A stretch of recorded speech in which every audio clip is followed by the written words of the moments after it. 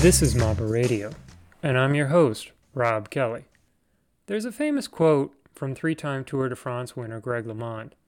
It never gets easier, you just go faster. The quote can be a reference to a million different aspects of the sport, but it certainly applies to the progression up the ladder in domestic bike racing from a Cat 5 to a 4 to a 3, and ultimately all the way up to a Cat 1 or a Pro. With each new rung, we learn the one constant. Everyone around us is constantly moving faster. One rung from a 3 to a 2 is particularly challenging.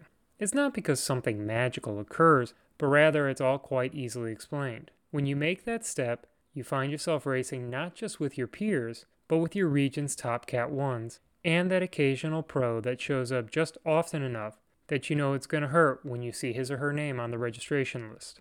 Even if you can find that elusive Category 2 only stage race or criterium series, you find yourself lining up against all of the best Cat 2s in the area or in the region who are using this as their once-a-year opportunity to really go after those upgrade points that they've been trying so desperately to get in their Cat 1, 2, 3 races. Despite those challenges, a percentage of Cat 2s succeed, and they make it all the way up to a Cat 1 or a Pro, and a new class of Cat 3s upgrade and take their place, and so it goes on and on. The guest on this episode, Scott Kozicki of District Taco Racing, is here to tell us about the challenges he's faced, going from the Category 3 Properties on the Potomac Road Cup champ to racing alongside Mamba's best racers, the lessons he's learned, and ultimately what it takes to stay positive and motivated and to keep coming out swinging. So Taco Bro, Scott Kozicki, welcome to Mamba Radio. Thank you for having me. Taco Bros really isn't the right term anymore, is it? Now we got Sydney and Sophia, so Taco Squad, I think is usually what we use. Sydney actually kind of got into a bad wreck a few weeks ago. How is she doing? I think she's doing much better. I haven't actually talked to her too recently, but I know she's back on the bike. She's definitely super motivated to get back out there. She was riding very strong right before that, so I know she's quite hungry to get back into it. So I'm excited to see how that goes. Before we go any further, normally we do these recordings in front of a live studio audience. The cats, I don't see any cats. The cats are away right now. They're at the farm with their sister or their cousin. I'm not really sure what the relationship is anymore, but they're at the farm enjoying the country living in Virginia. But we got to talk about Murphy the dog. Oh yeah. Murphy's kind of a celebrity, a YouTube celebrity, and we'll link the video to the Facebook post about Murphy. But talk to us about the celebrity pup. So I can't go too much in the details since this is one of those you got to watch the video first. But I will say it was, I forget the exact date, but it was the morning of Capcross in 2014. It was freezing cold. I did not want to go outside to run him around, so I decided to play around in the kitchen with a tennis ball with him. And was tossing around, and he was sliding around the kitchen on the wood floor, so I was like, oh, this would be kind of cool to get a video. And got, we'll just say, very, very lucky with the video. So we'll link that. Everybody can look at it, comment on it. All you got to say is that Murphy's dedicated to the task of chasing the tennis ball. Oh, yeah. No, and I'm sure some of you have met him since he is quite the staple at a lot of cross races. And if you've not physically met him, you've definitely heard him barking. But he is very, very, very dedicated. Ultimately, he's okay. Oh, yeah. No, he's completely fine. That's the other thing I was going to throw out, that when you watch the video, please watch to the end, and you'll see everything's perfectly fine. So let's go back to District Taco, because it's District Taco Racing. Because we gotta differentiate between the chips and guac that we've got here and the guys and girls who are out there racing. Tell us about the club. Tell us about District Taco. So it is a very friendly group of guys and girls, very much community focused, in a way kind of trying to change the mindset of what racing is in the area. We're really trying to steer away from this whole idea of win-win-win at all costs and kind of everyone's working for one person. It's very much a one-for-all, all-for-one kind of mentality where if you're feeling good one day, say, hey, guys, I'm feeling good, and people are going to work for you. And, I mean, that's really the big thing about the team is everyone's really there for each other. Everyone's really working towards the common goal of the whole team. And beyond that, we're also trying to reach out in the community as much as we can, doing different volunteer events and helping out with races. We started up with Tour of Page County this year, a little bit of help with Route One Rampage. Kind of got a little late in the game there, and then Armed Forces Cycling Classic, we're supporting that as well. And there's a somewhat unique commitment that I've noticed between District Taco racers. You're always there on the sidelines cheering for the other guys or the other girls who are in the race, and there's a very vocal, there's a lot of moving up or telling somebody to move up. Are you guys really as close as it makes it seem? I would say so. I mean, there's definitely that when you're in the middle of the race, there's kind of, you put on that game face and you're really working for each other. It is kind of like a big family where you don't always love your brother and sister, and you kind of want to yell at each other and get into fights, but at the same time, like, at the end of the day, you're all there for each other. You mentioned Osiris, a huge staple in the community, gives back, philanthropist, kind of one of those American stories of triumph, success, and accomplishment. Tell us about the way that his ethos, his vision of team has kind of found its way into the bedrock of District Taco. It's taken me a while to really understand and appreciate who Osiris is and where his vision is. But he's very much a giver, and very much he wants to really help other people realize what he's been able to realize in life, where if you really work hard for something and you're really passionate about something, you're going to be able to succeed. And he really wants to give everyone opportunities to go out there and really give 100% to go after their goals.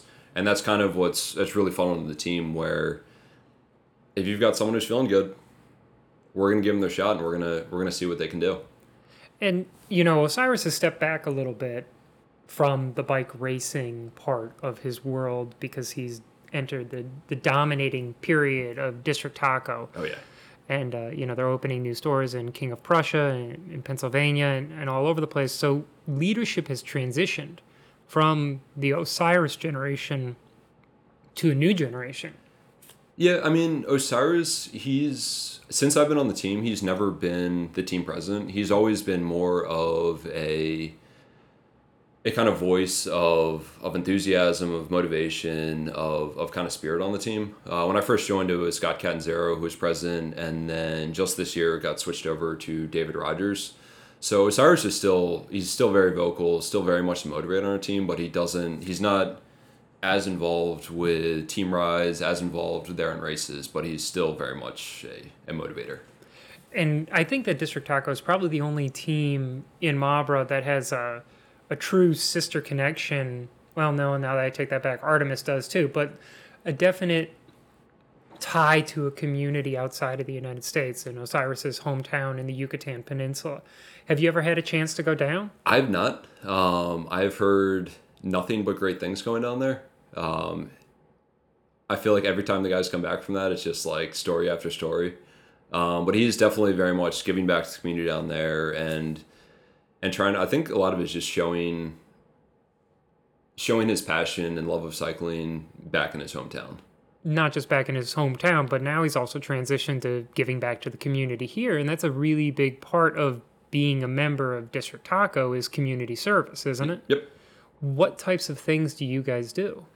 So for Armed Forces Cycling Association Classic, they've got the challenge ride. Those veterans came from other parts of the country, flew their hand cycles in, and needed help assembling them. So we showed up and helped build those together and just kind of helped give them enthusiasm and welcome to the area. We've also volunteered with, I'm feeling terrible right now that I'm blanking on the elementary school. But we kind of reached out to the school and did a presentation on, hey, we're District Taco Cycling, and just got them motivated about getting outside, being active, getting on their bike. And from what I've heard of those there, it was a gigantic hit, especially Sydney.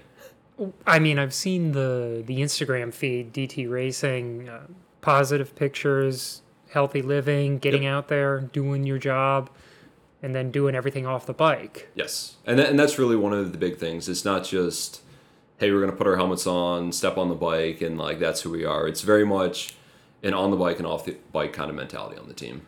Now, one of the other sponsors that I think is really worth mentioning, because most of us as bike racers don't think that working out off the bike is an important aspect, but my coach and every coach that I think you'll ever talk to will say you got to round it out. You got to do the physical therapy or the training, the strength training, strength and conditioning work.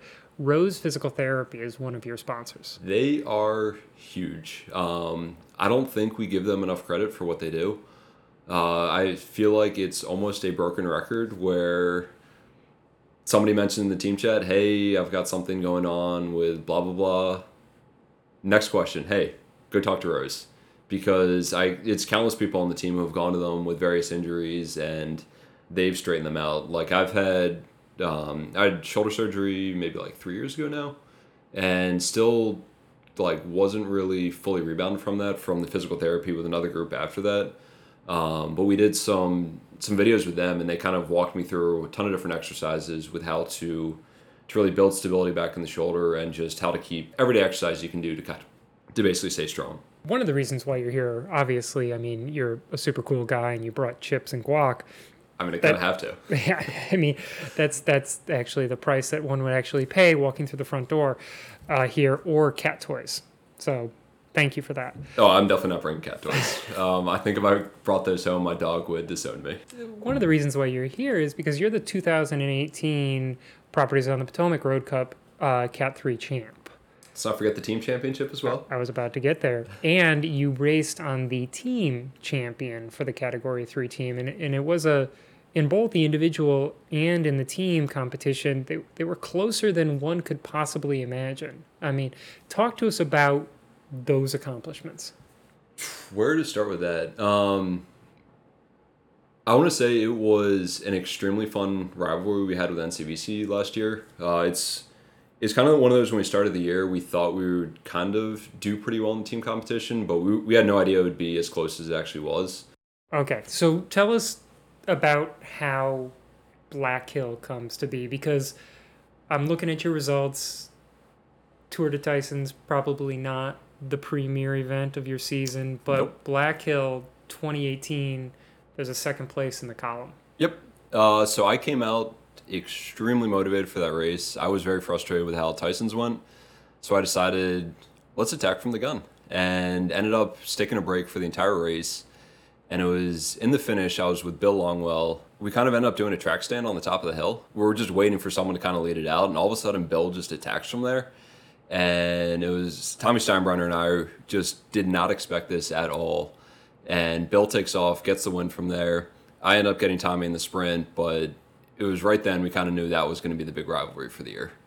And that's how it played out, not just for you, but for NCVC and District Taco as well. The competition between you and Bill came down to less than 20 points, and the competition between NCVC and District Taco was decided on basically the last day. There was definitely some, I don't know if animosity is the right term, but frustration with what it all came down to. I think the math worked out to if Elkridge was scored as a road race versus a circuit race. And I think the frustration was the Cat 3 race had the qualifications as a road race, but the 1, 2, 3 races had the qualifications of a circuit race. So the entire race was deemed a circuit race, which gave it, I think it was like the 1 point multiplier versus the 1.5. And I think had that been the 1.5, NCVC would have won. That was very nerve-wracking. I had already got my upgrade at that time. So I think it was Rogers, Will, and I think Nick Taylor, maybe somebody else was in there. And we thought we had it pretty wrapped up since they were all riding extremely strong. I think both Will and Rogers flatted, and I think Nick got like 7th or something. So it was one of these, like, we thought we had it wrapped up, and then when the race unfolded, it was like, we need to do some math right now. I think you've talked about it a little bit, about setting goals in 2018, and whether or not the individual competition was a goal for you, or was the team competition the goal? How did it start? It was very much the team competition. I think we kind of toyed around with the idea of somebody getting the individual. When it first started, it was very much Rogers was our guy to get the individual, since he had a big win at Jeff Cup, which was a funny incident, since he had said, I think last lap, he had talked to me and Will basically saying, hey, it's got to be somebody else, I'm cramping right now. And I think we both ignored him and said, it was basically like, no, it's still you. And he had just a monster sprint, took the win, had a lot of energy going to that. We thought he was going to just roll through the entire season, winning a bunch of group sprints. But he wasn't riding quite as strong in sort of like the heart of the season. And that's kind of when I hit my stride with my form and got a lot of races that suited me. So I just ended up doing well. And I think the big key was Tour Washington County and winning GC and winning the road race. That was like almost all of my points. So we actually had to change the rules because of Scott Kozicki and Steve Kuzy. This year we drew back a little bit on the individual stages in the GC. oh, Well, you still get points if you get in the top 5. yeah. So you're rewarded for taking a risk. You're rewarded for going out there, but we wanted to even the points out throughout the course of the season. And to be honest, when you look at your results for 2018, there's a lot of points distributed throughout the course of the season because there's a lot of single-digit numbers for top 10 results. Look at 2018 and tell us what were the highlights. I think it was really a stretch of 3 weeks it was Kopi, then Virginia State Time Trial Championship, one weekend, followed by Armed Forces weekend, followed by Washington County. My 2 targets were Kopi and Washington County, and Kopi was really the A, and Washington County was kind of like your A minus. And Kopi did not go to plan at all. I still got 5th, which I can't really be upset with a fifth place finish, but it was a race like I really wanted that year, and I thought I had good legs for it, but it just didn't play out that way. So I was a little bummed actually after that, and then went down to like Newport News area for the state championship time trial, just kind of as I think I decided on that maybe like the Wednesday or Thursday that week. Thought I had horrendous legs. I think my power meter was miscalibrated. And it was one of those where I remember thinking, should I just give up or should I just, keep going? Thank goodness I actually kept going since I ended up winning by, 5 or 6 seconds, something like that. So that was a huge unexpected victory on the year. And then going into Armed Forces, it was the 2-3 on Saturday, which is always the race you want to do well in. And I tell myself every year, get to the front, stay at the front. And I did none of that, got to the back and got caught behind a split and just was very frustrated with myself. So going into Sunday, I kind of had that little bit of chip on my shoulder. And I remember it was Ryan Chen kind of talked to me either that morning or the night before and was like, hey, you're a guy today. And I was kind of like, oh, crap, this doesn't really suit me super well. It's a crit. I'm not really that much of a sprinter. But I got incredibly lucky in that race. Going into the last lap, I knew I needed to be up at the front, and I was not at the front. So I kind of hopped to the side and wanted to work my way up, and fortunate to find an NCVC teammate basically pulled me all the way up to the front and dropped me on Bill Longwell's wheel. So I was thinking, this is kind of perfect. And they ended up just hammering the pace on the last lap and were basically a guy short in the sprint. So Bill was dropped off with 500 meters to go. And I'm just sitting there thinking this isn't real right now. I'm about to win a group sprint. I've got no business doing this since pretty much my entire racing career. I've always thought of myself as a time trialist and just an all-arounder who can't really sprint. So for a dead flat sprint, this was insane. And took off with 200 to go and just put my head down, went as hard as I could, ended up winning. And then my teammate Adam Fulcher was right behind me in second, and we almost snuck out and got 3rd place with Nick Cordero, who got 4th, which was a gigantic win for the team. Let's talk about one of the issues that I think is kind of important because it's an issue that a lot of people talk about in general, and that's the presence of money prize money in Category 3 races.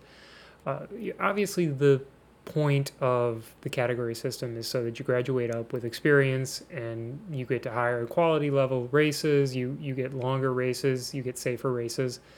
But one of the things that we've talked about in Mabra is there a place for prize money in Category 3 racing, or should our promoters and race directors save that prize money and keep it in the race to make sure that the race is better? Were you motivated during your Cat 3 season by the money? There was absolutely no motivation for money. It was one of those things where it was kind of weird getting the money since we very much had a system of the money is split between everyone. So I didn't really necessarily want the money. It was kind of, we wanted to do well for the team, and if we got money, it went to beer. So after Armed Forces, we got a bunch of beers and they give you this big crystal vase. So we filled it up with some beers and all enjoyed a nice communal beverage on the sideline, which is actually kind of funny since when they gave me the trophy, they gave me the women's champion and not the three champion. So we didn't see this until after the women had already left. I think it was kind of Ryan who won. So I hit her up on Instagram saying like, I think I've got your trophy right now. I don't think you really want a Cat 3-4 men's trophy. So she didn't get back to me until after we'd already filled this up with beer. So she comes walking over with the trophy, and we're drinking out of hers with the beer. I think she found it pretty funny. She took a swig as well, and then rinsed it out as best we could with water and exchanged trophies. Did you get an Instagram picture out of it? I don't think it went on Instagram. Someone's got a photo somewhere. We need to dig that up. I think that the celebration needs to be celebrated more on social media. Because some people have incredible celebrations. Julie Kalitsa's picture from this weekend at Poolsville, there's clearly emotion there. I heard Bill Longwell win at Bunny Hop a long time before I saw it. And there's a great picture of Bill winning Bunny Hop and the 1-2 from last week. I don't think I saw that. Oh, it's. I'll definitely take a look for it. I'm really, really excited for Bill. As much as we had this rivalry last year, he's really an incredible person, and he's like I don't think there's any animosity between us, despite the fact that whenever we face off against each other, we want to beat them. Of course, because that's competition. Yeah. So you've made this transition in the bike racing world from being a Cat 3 to a Cat 2. One of the requirements for winning the Road Cup as a Cat 3 is that you upgrade, or at least submit an upgrade request. That really wasn't a problem for you because you upgraded in like late June. Yep. And you started racing in the 1, 2, 3 fields after that. But I would say that there's probably 4, maybe 5 transition points in a bike racer's career. So deciding to pin a number on for the first time. So now you've gone from recreational to competitive. Picking up that first win. Mm-hmm. Some of us, it takes several years to get there, but we get it. Upgrading to a Cat 2, probably really close to one of the hardest transitions, and then getting that pro license, because now you're in a different world. Oh, yeah. So upgrading to a 2. It's a completely different race.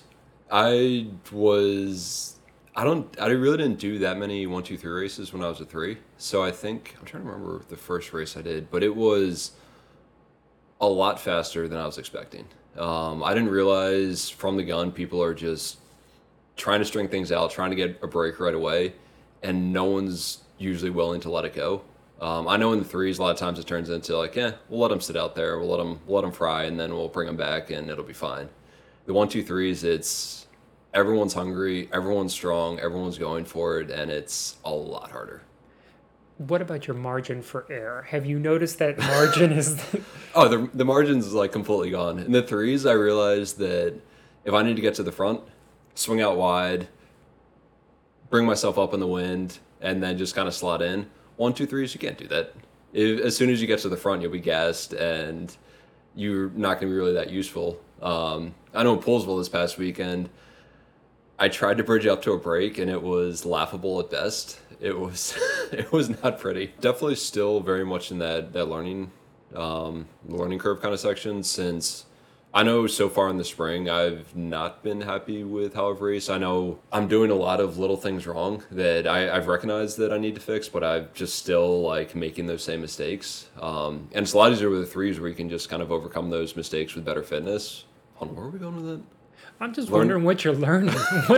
What are the big lessons that have been learned during the course of the end of the 2018-2019 season?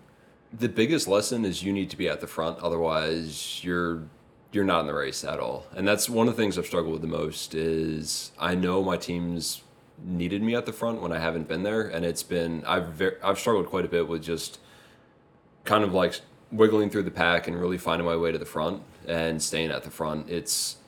I think everyone knows they need to be up there, so everyone's works a little bit harder than you, and I've become a little too complacent and just find myself at the back too often. So Scott Kozicki, Cat 3 champ, racing now against Steve Kuzy, Cat 1 champ. You're learning that there's a reason why it's hard to follow his wheel, or the wheel of DJ Brew, or the wheel of Patrick Gerwant. Oh, yeah.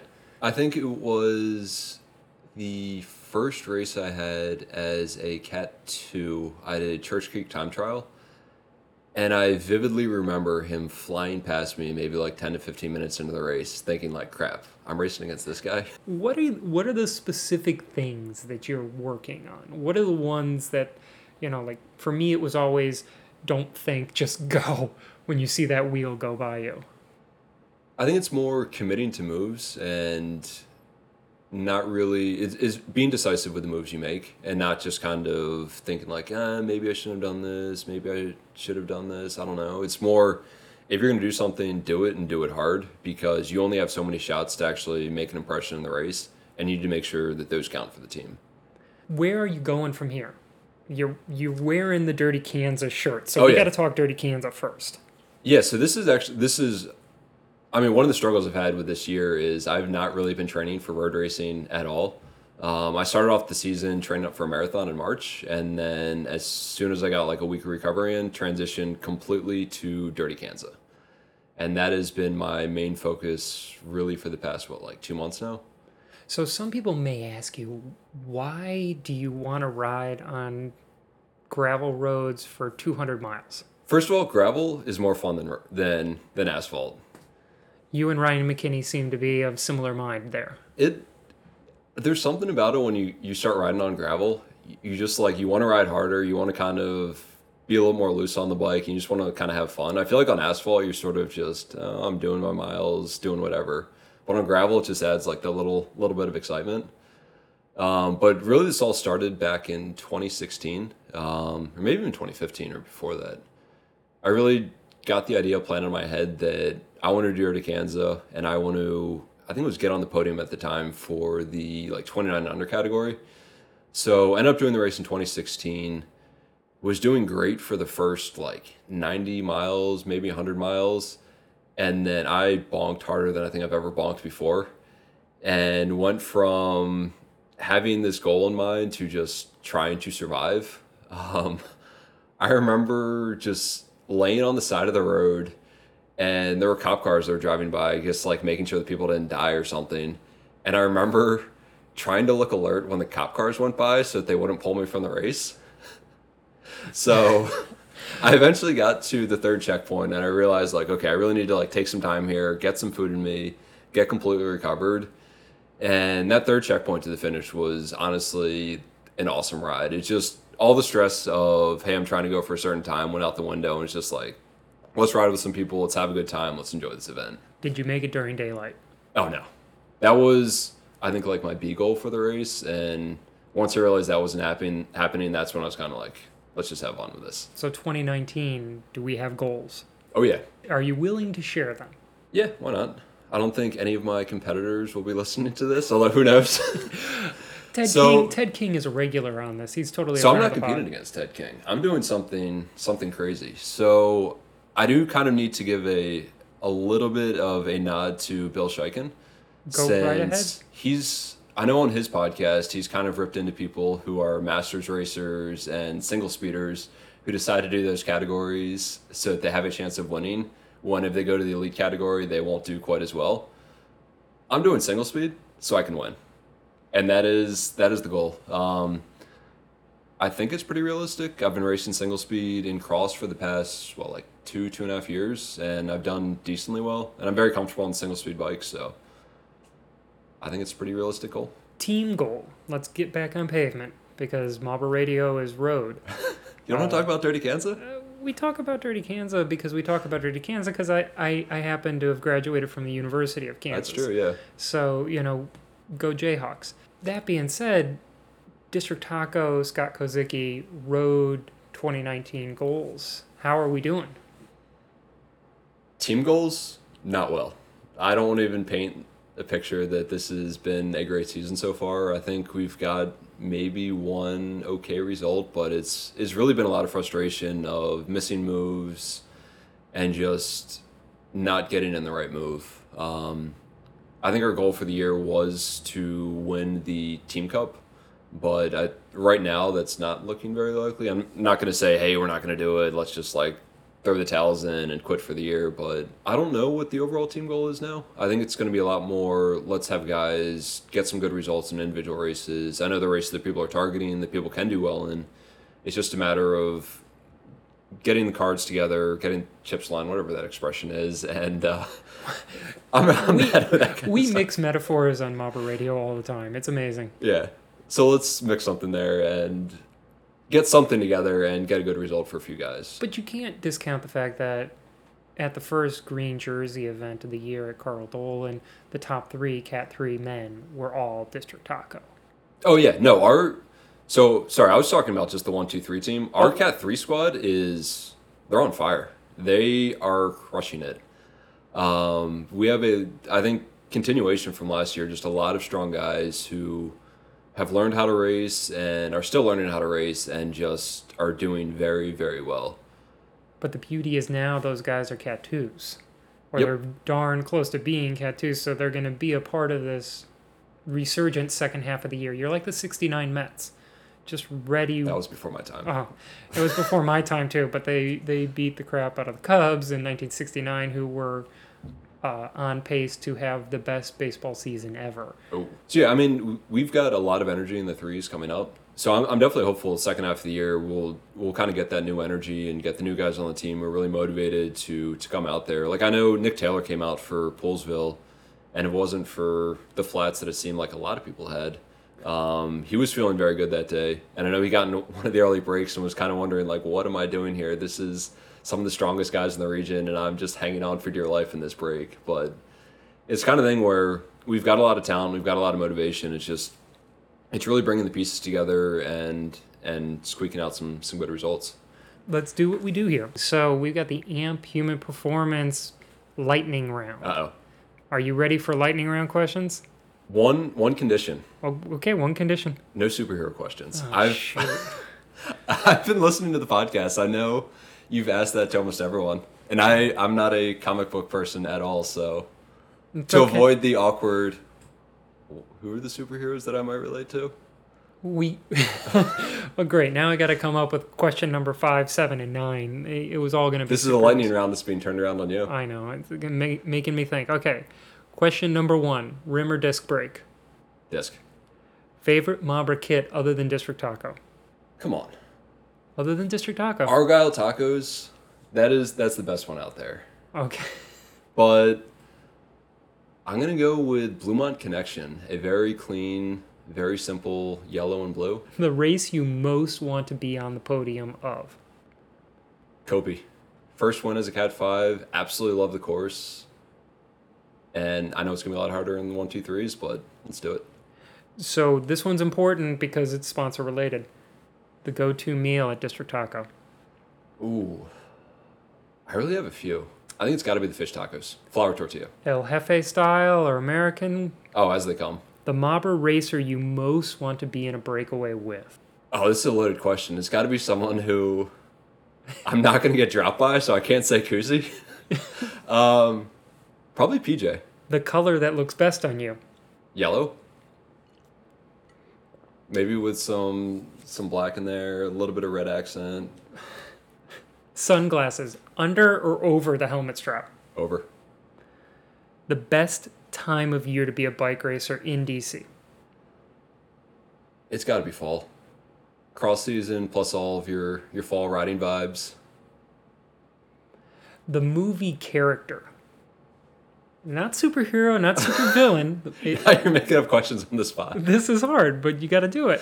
The movie character that you most aspire to be like on the bike. Only because I just watched this movie on an absurdly long trainer ride last Sunday. Neo for The Matrix.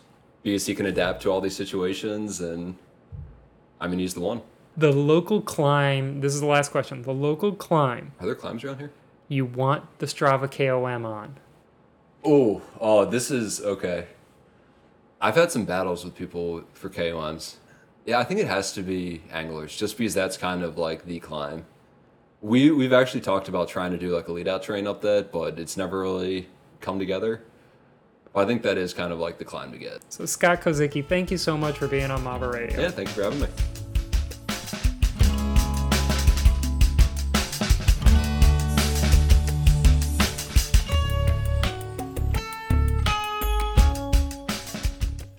The pros are coming. The pros are coming to Mabra. If you catch a Paul Revere history vibe here, we're going to transition away from bike racing for a second, talk history. The famous ride of Revere from Boston to Lexington and Concord back in the late 1770s to warn American troops who were stationed in those two locations about the impending arrival of British redcoats. Most people think that Paul Revere shouted, "The British are coming," along the entire course of his ride. Every historian who's worth his or her weight disagrees with that, because why would you shout, "The British are coming"? Most American colonists at the time thought that they were British, so it's kind of like saying, "We're coming, we're coming." Reality is he probably said something more along the lines of, "The regulars are coming," or "The redcoats are coming." But little known fact, Revere never made it all the way on his ride. He was actually intercepted by the British and arrested for an evening before being released the next morning and sent back just in time to arrive at the famous first skirmish of the American Revolution on the Lexington Green. Another famous American rider about 2 years later, however, did succeed in her entire ride, and that's Sybil Ludington, who was able to warn and gather 400 troops near Danbury, Connecticut, at the tender age of 16. So even back then, the women were doing it right when they go out and ride. In next episode, we'll be talking with riders from Cliff Bar and Supermint Hagens Berman about being pro bike racers. They'll be here for the Armed Forces Cycling Classic, and probably already some of them are here for Wilmington. It'll be a great opportunity to find out what it's like when you get that little P on your license. Until next time, please remember to like, share, subscribe, leave us a comment, send us an email.